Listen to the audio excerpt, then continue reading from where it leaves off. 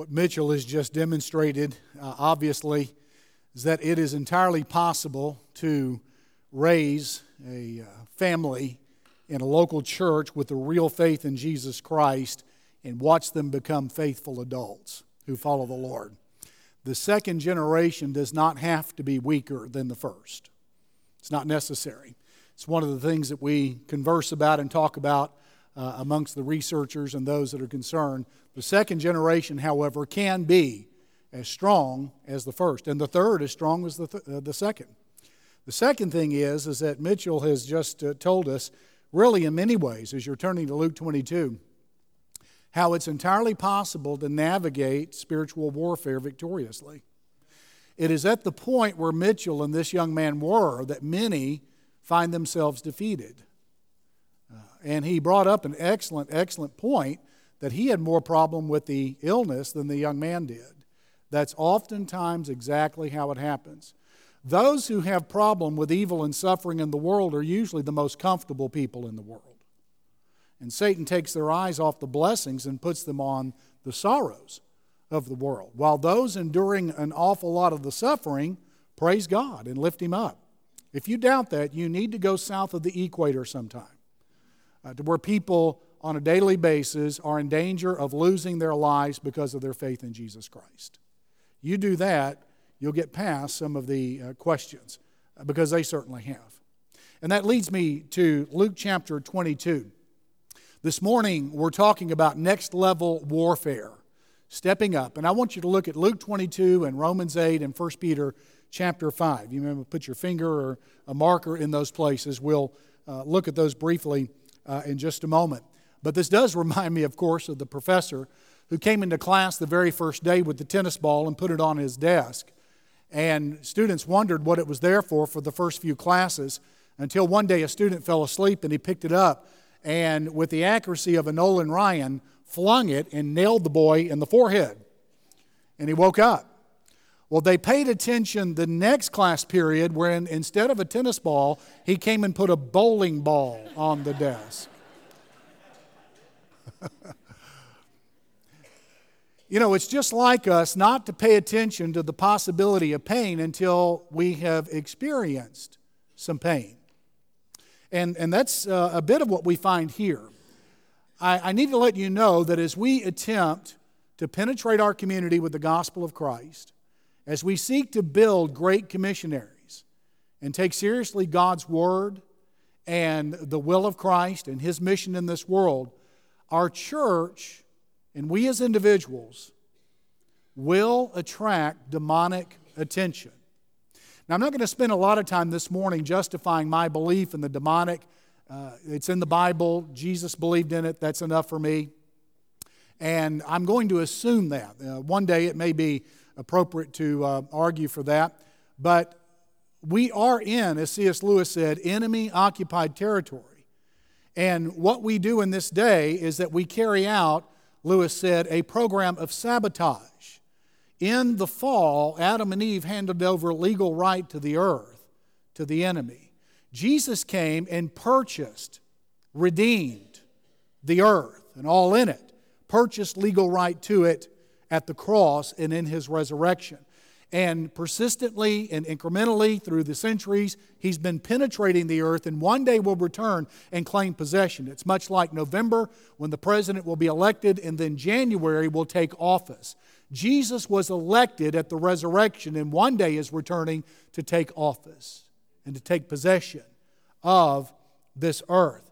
And so our vision, our outreach, and even our environment and our world will necessitate growth in the area of spiritual warfare. Vance Havner said, preaching one time, that the evil that he saw in his day was a new kind of demonism. Not the old run-of-the-mill evil that was somewhat ordinary and to be expected from the children of Adam and Eve. It was a new kind of demonism. Vance Havner died in 1988, and he made that statement in 1977. Almost 40 years ago. Our environment is such that I'm sensing an exponential growth in demonic activity. In addition to that, we are carrying on a campaign of sabotage in addressing it. And that mixture of factors will attract demonic attention. Scripture then has an awful lot to say about this, especially about Satan and his demons.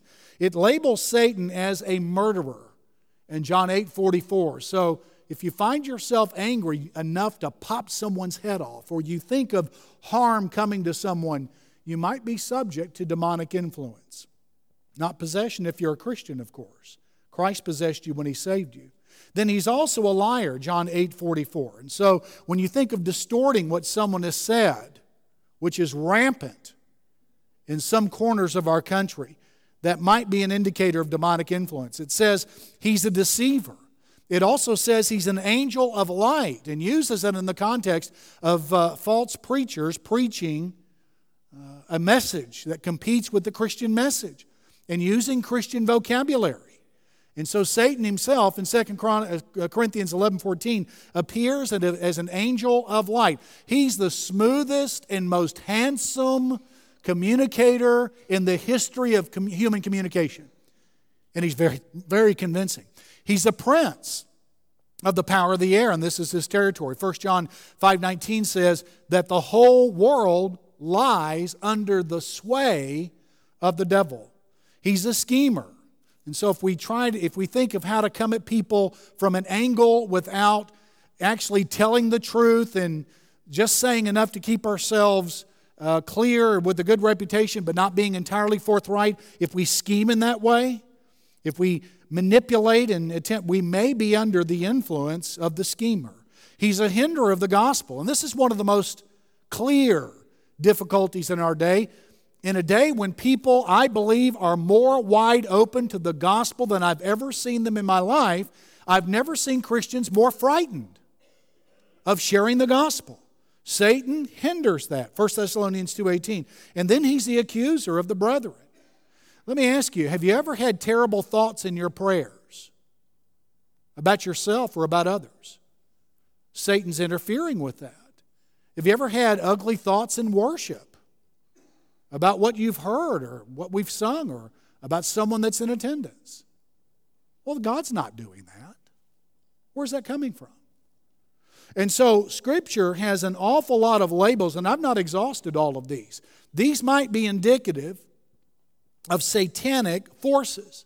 Now, ruin in life, then, often stems from ignorance or neglect of spiritual warfare. Victory stems from forceful and intentional engagement in spiritual warfare. And Jesus addresses this in Luke 22, beginning in verse number 31. And the Lord said, Simon, Simon, indeed, Satan has asked for you that he may sift you as wheat. But I have prayed for you that your faith may not fail, and when you have returned to me, strengthen your brethren.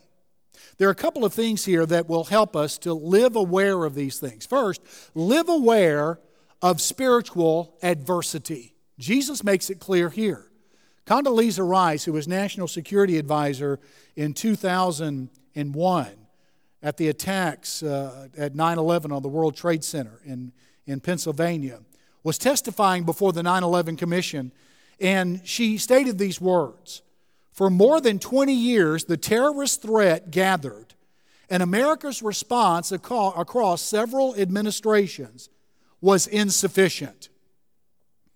Historically, democratic societies have been slow to react to gathering threats, tending instead to wait to confront threats until they're too dangerous to ignore, or until it's too late. The terrorists," she said, "were at war with us, but we were not yet at war with them." That's oftentimes the case not only for democracies, that is often the case for Christian people and churches. You and I cannot afford to wait until defeat has visited us before we prepare and ramp up for engagement in spiritual warfare. Listen to me, please. The demonic kingdom is at war with us. It behooves us to engage and be at war with the demonic kingdom in a biblically defined way. And Jesus announces this to Peter in verse 31. He informs him of the adversity that is going to come his way. He wants him to live aware of spiritual adversity. He talks about the urgency of adversity, the mystery of adversity, the misery of adversity. Look at the urgency that's implied here. In even the name that he calls Peter. And the Lord said, Simon, Simon. Now this is the pre-conversion name for Peter. Jesus is pointing back to Peter's pre-conversion vulnerable days, before he had the power of God in his life and was given authority in spiritual matters. And so he's emphasizing Peter's vulnerable humanity. In other words, there is an urgency here when he uses the name Simon, Simon. Now, it's very clear immediately that Peter was thinking merely in human terms in verse 33. I mean, leave it to Peter, start arguing with Jesus. He says, in response to this, well, Lord, I'm ready to go to death with you, both to prison and to death. And Jesus said, well, I tell you, Peter, the rooster shall not crow this day before you will deny me 3 times that you know me. There's an urgency here. It is urgent to get low on your face before God with the prayer life, the vigorous faith, and the spiritual qualities necessary to engage and to win in spiritual warfare. In other words, the way up is down. Adrian Rogers used to say, an awful lot of kneeling keeps us in good standing before God. There's the urgency. Then there's the mystery. Look what Jesus said in verse 31. Simon, Simon, indeed, or emphatically, Satan has asked for you. Now, is that not an interesting thing? Satan has asked for you. Well, who in the world was Satan asking? Satan was asking for access to the life of Peter. Well, who was he asking? Well, if you're familiar at all with the book of Job, you know exactly the answer to that question. Satan appeared, apparently, like he did with Job, before God, asking for the opportunity to sift, perhaps not his word, but Jesus' word, to sift Peter like wheat, to cut through him in every conceivable way. This is a mystery. I don't completely understand it, but God allowed Satan to do that very thing to Job, and he allowed that to happen to Peter. Now, Satan is not very smart. For some reason, he still holds out hope that God will allow something to happen that does not go to God's glory and the good of his people. He hoped that with Job, of course.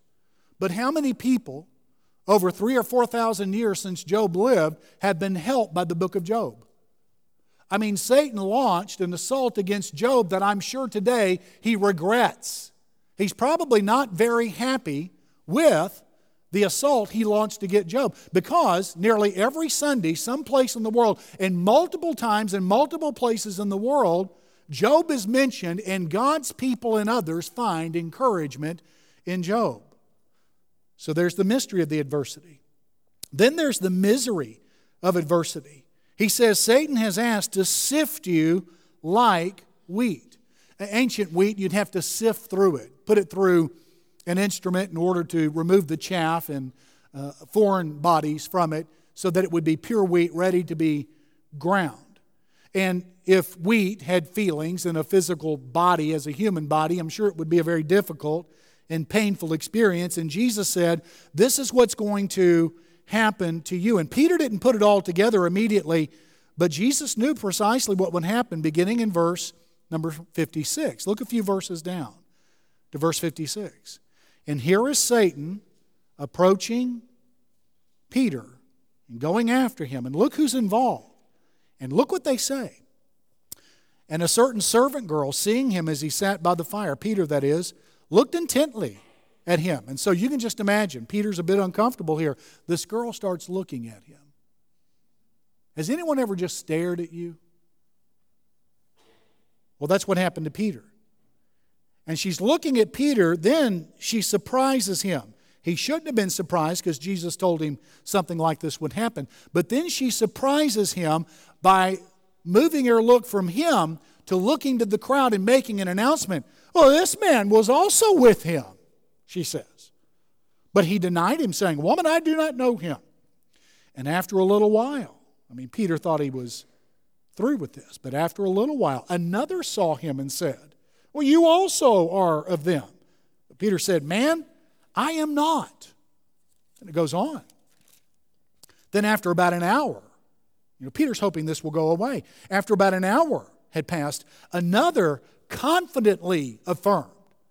And so he's insistent. Peter's been weakened by these first two assaults, and then there's a confident assertion.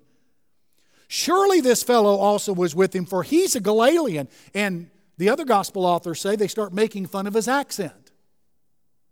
But Peter said, "Man, I do not know what you're saying." Immediately while he was still speaking, the rooster crowed. This is how Satan addressed Peter and sought to undermine his integrity and his faith and faithfulness before God. He used people of varying ages. He used men and women. He used the public and the private. Everything at his disposal he attempted to use in an effort to undermine Peter's faith and his faithfulness. And Peter in verse 59 went out and wept bitterly. Satan and his host are acting aggressively, strategically, and effectively. And victory begins whenever we become alert to these truths. In other words, God loves you and has a wonderful plan for your life. Satan hates you and has a miserable plan for your life.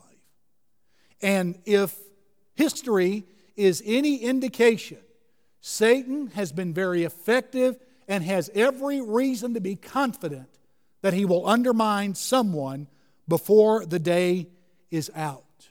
We need to be alert to these things. Paul talked about this in relationship to forgiveness. They had a young man in the church that sinned sexually and grossly, and he was very arrogant about it. They had to break fellowship with him, but he repented and got right with God, and Paul addresses this in 2 Corinthians 2, verses 10 through 11. And he says, "Now, whom you forgive anything, I forgive. For indeed, if I have forgiven anything, I have forgiven that one for your sakes in the presence of Christ, lest Satan should take advantage of us, for we are not ignorant of his schemes." I remember when Sherry Michelle and I were married in our early marriage and in our first pastorate or two, we would hold a couple of revivals or events each year that would focus on calling God's people back to Him or reaching out into the community, either in a crusade or a revival meeting. And I'll never forget, it dawned on us at the same time. But in North Carolina, right before one meeting, the week before, she and I were upset and bothered and just annoyed with each other. And I didn't stop long enough to figure out, why am I annoyed with her? Can you believe anybody would ever be annoyed at her? Can you believe anybody would be annoyed at me? And we were. And we had some sharp words with one another in the living room. And at the same time, it dawned on both of us. Satan knows this is the week before revival. We've announced it and promoted it all over the earth. He should know. And we're terribly annoyed with each other. And it doesn't make any sense. It's irrational. She's beautiful and lovely. I'm beautiful, handsome, and lovely.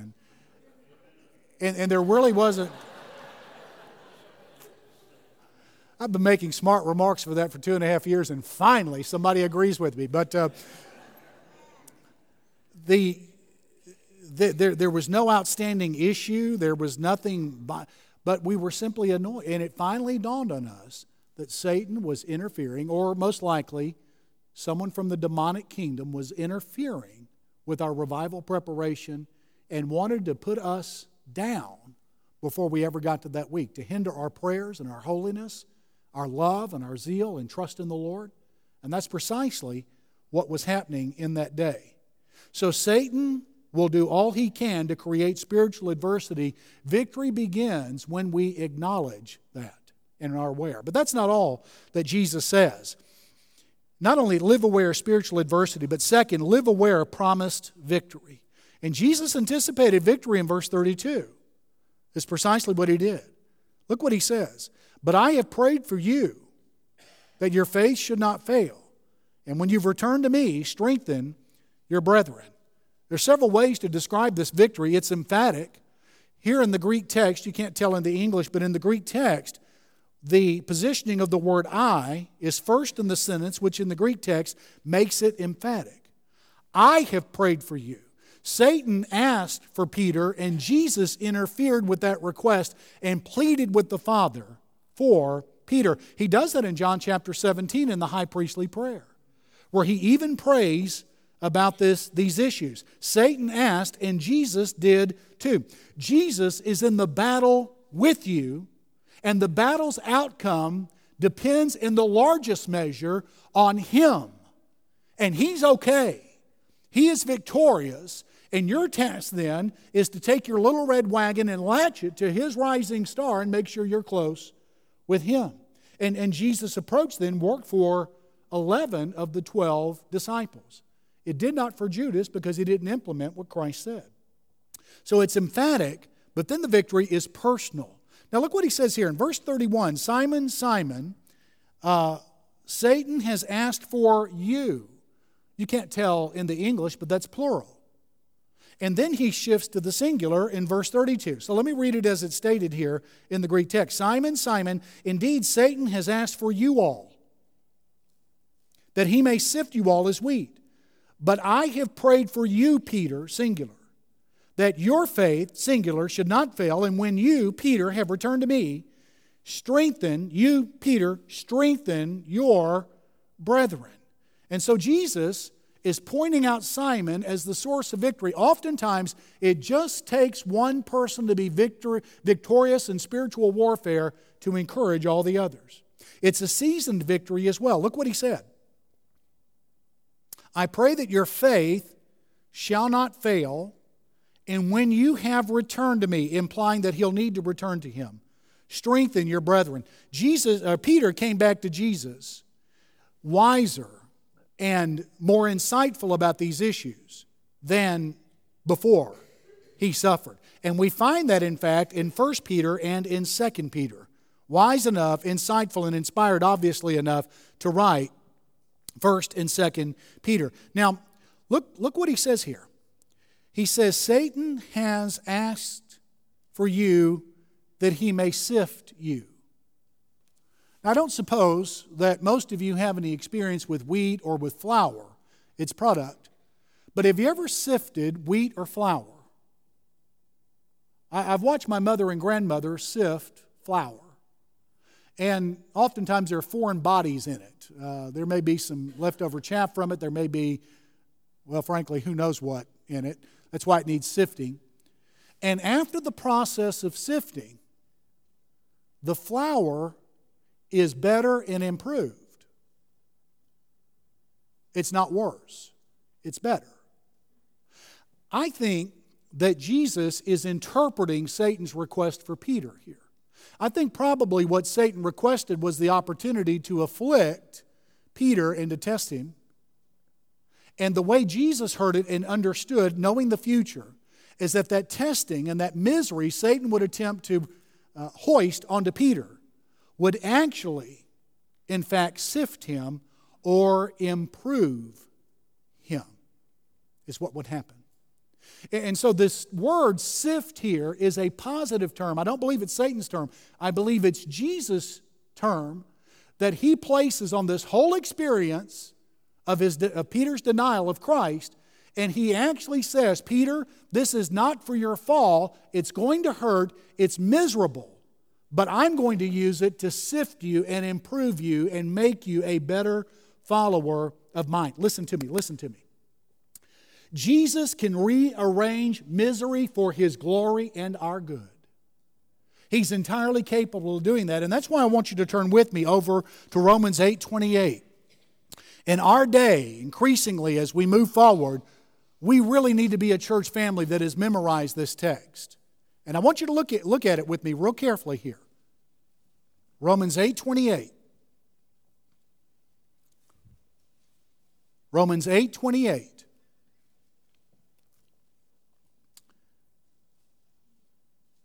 And we know that all things work together for good to those that love God and are called according to His purpose. Several myths about this. One, it does not say all things are good, because not all things are good. It says all things work together for good. There's a good outcome, although there may not be a good source. And it doesn't say this happens for everyone. It says those who love God and are called according to His purpose. Those who are saved and walk with Jesus. There are some things that happen in the life of Christians that aren't following the Lord and the lost world that do not work out for good. All things, however, work together for good, even if they have an awful source. They have a good outcome, but only to those who love God and are called according to His purpose. We hear so often that everything happens for a reason. Yeah, you're boneheaded and you make stupid decisions is one reason. And it's not necessarily true that God is involved in that. But He is, if you love God and are called according to His purpose. Now I want you to read this again. Look with me in verse 28. We know that all things work together for good. Now, would that include beautiful things? Do beautiful things work together for good? Okay. Do holy things, holy events, experiences, do they work together for good? Yes, of course they do. This means yes. This means no. Okay. So beautiful things and holy things and pure things. Do pure things work together for good? Okay, well, what if we just limited this word here, this phrase here, all things, to what is beautiful, good, and holy? Would we have explored and exhausted the meaning of this text? No. What do we have to include here? All things. So let me ask you this. Let's read it this way. Can we say, we know that evil things work together for good? Would that be included here? Can we say that impure things work together for good? Can we say miserable things work together for good? Now, not for everyone, and not everything is good. The source may be miserable, but the outcome mighty. The source may be full of vehemence and viciousness, but the outcome victorious and Christ exalting. Can we say that?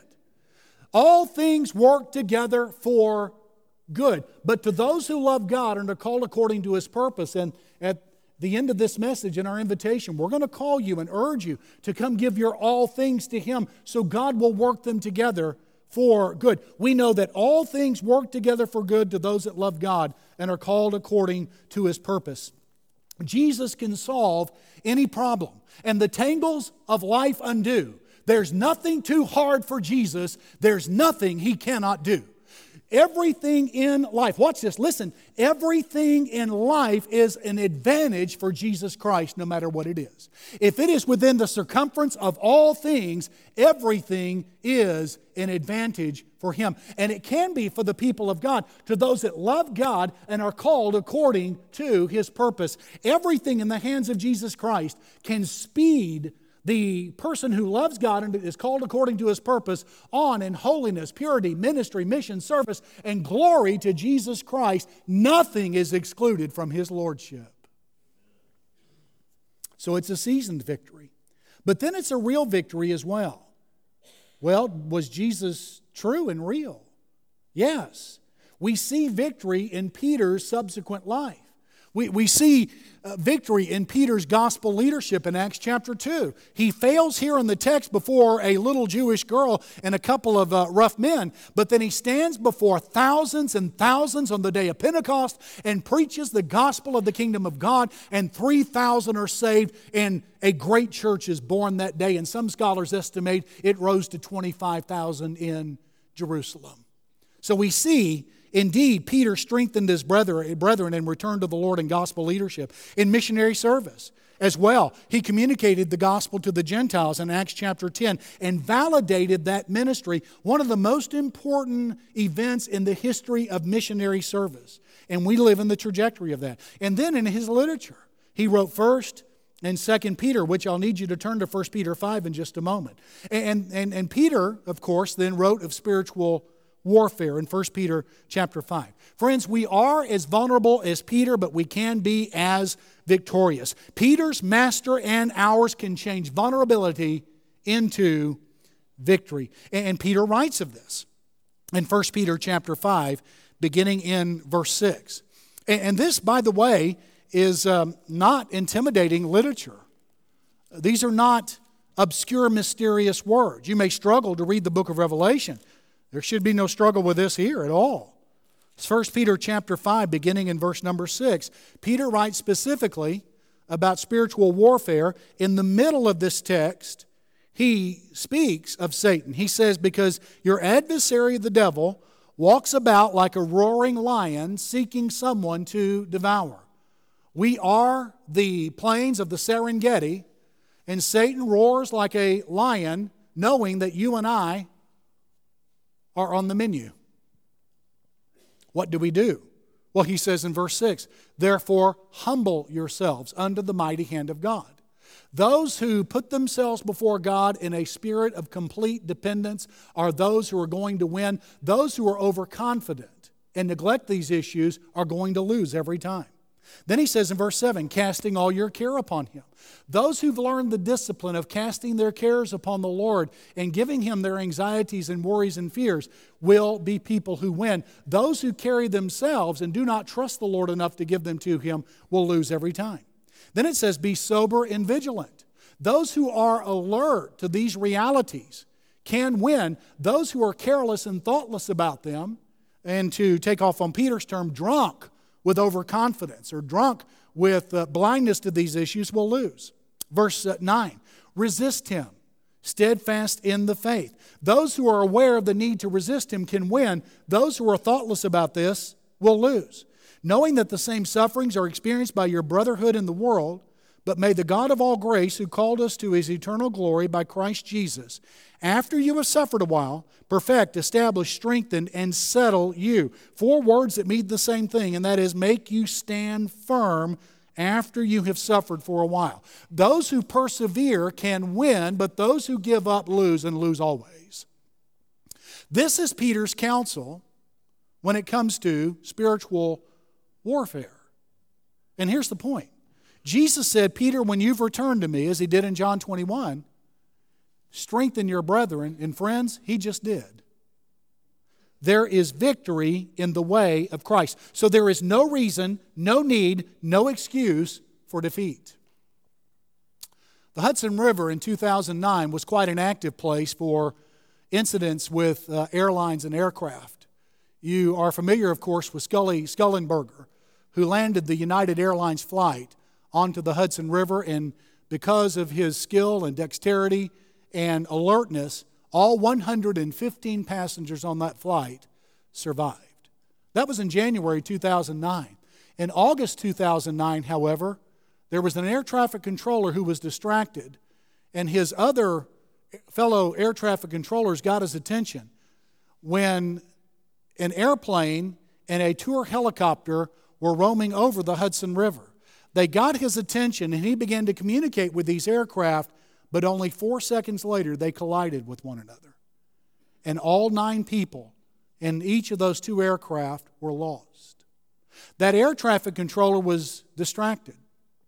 And he was distracted by a conversation. He was distracted in a conversation with a female friend, another air traffic controller, at another airport in the area. And he was distracted by a conversation with the female friend at another airport, joking about roadkill near the airport. And as a result, 9 lost their lives. He wasn't paying attention. You are in the tower.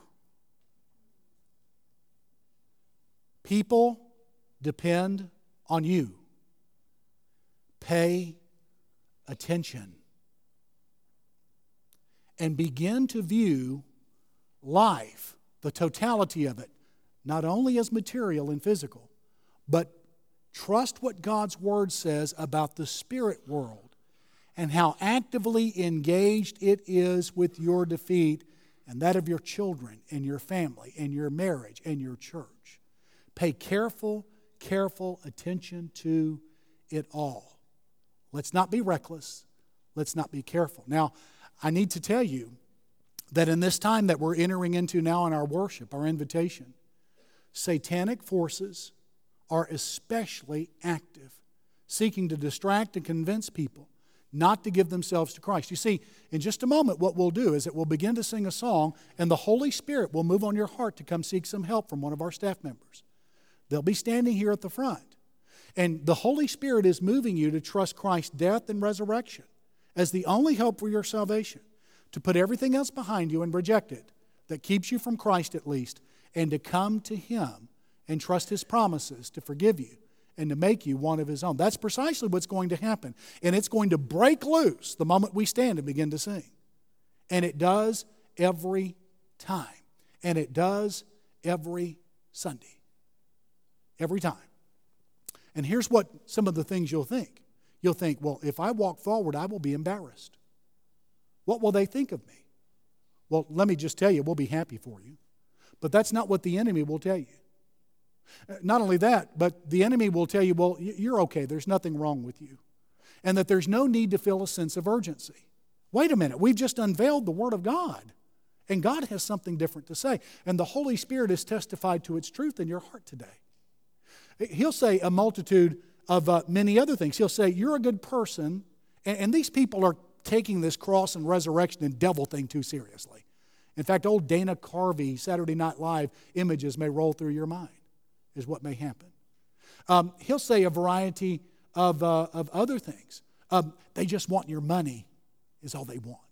Well, we've dispelled that notion many times publicly in the congregation, especially with our guests. In other words, anything the enemy can use to keep you from doing the will of God, he will forcefully, aggressively, and I hope not effectively, seek to keep you where you are instead of seeking the help that you need. He'll do that to those who need to become part of Beach Haven Baptist Church, those that need to follow Christ in baptism, those that need some other help, that need to make a decision.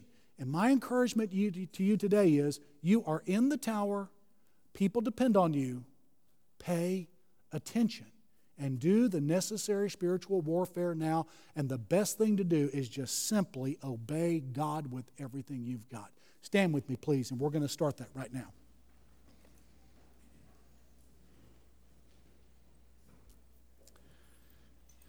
Father, we praise you that in Jesus Christ we can be more than overcomers, and that victory, ultimate victory, is decided.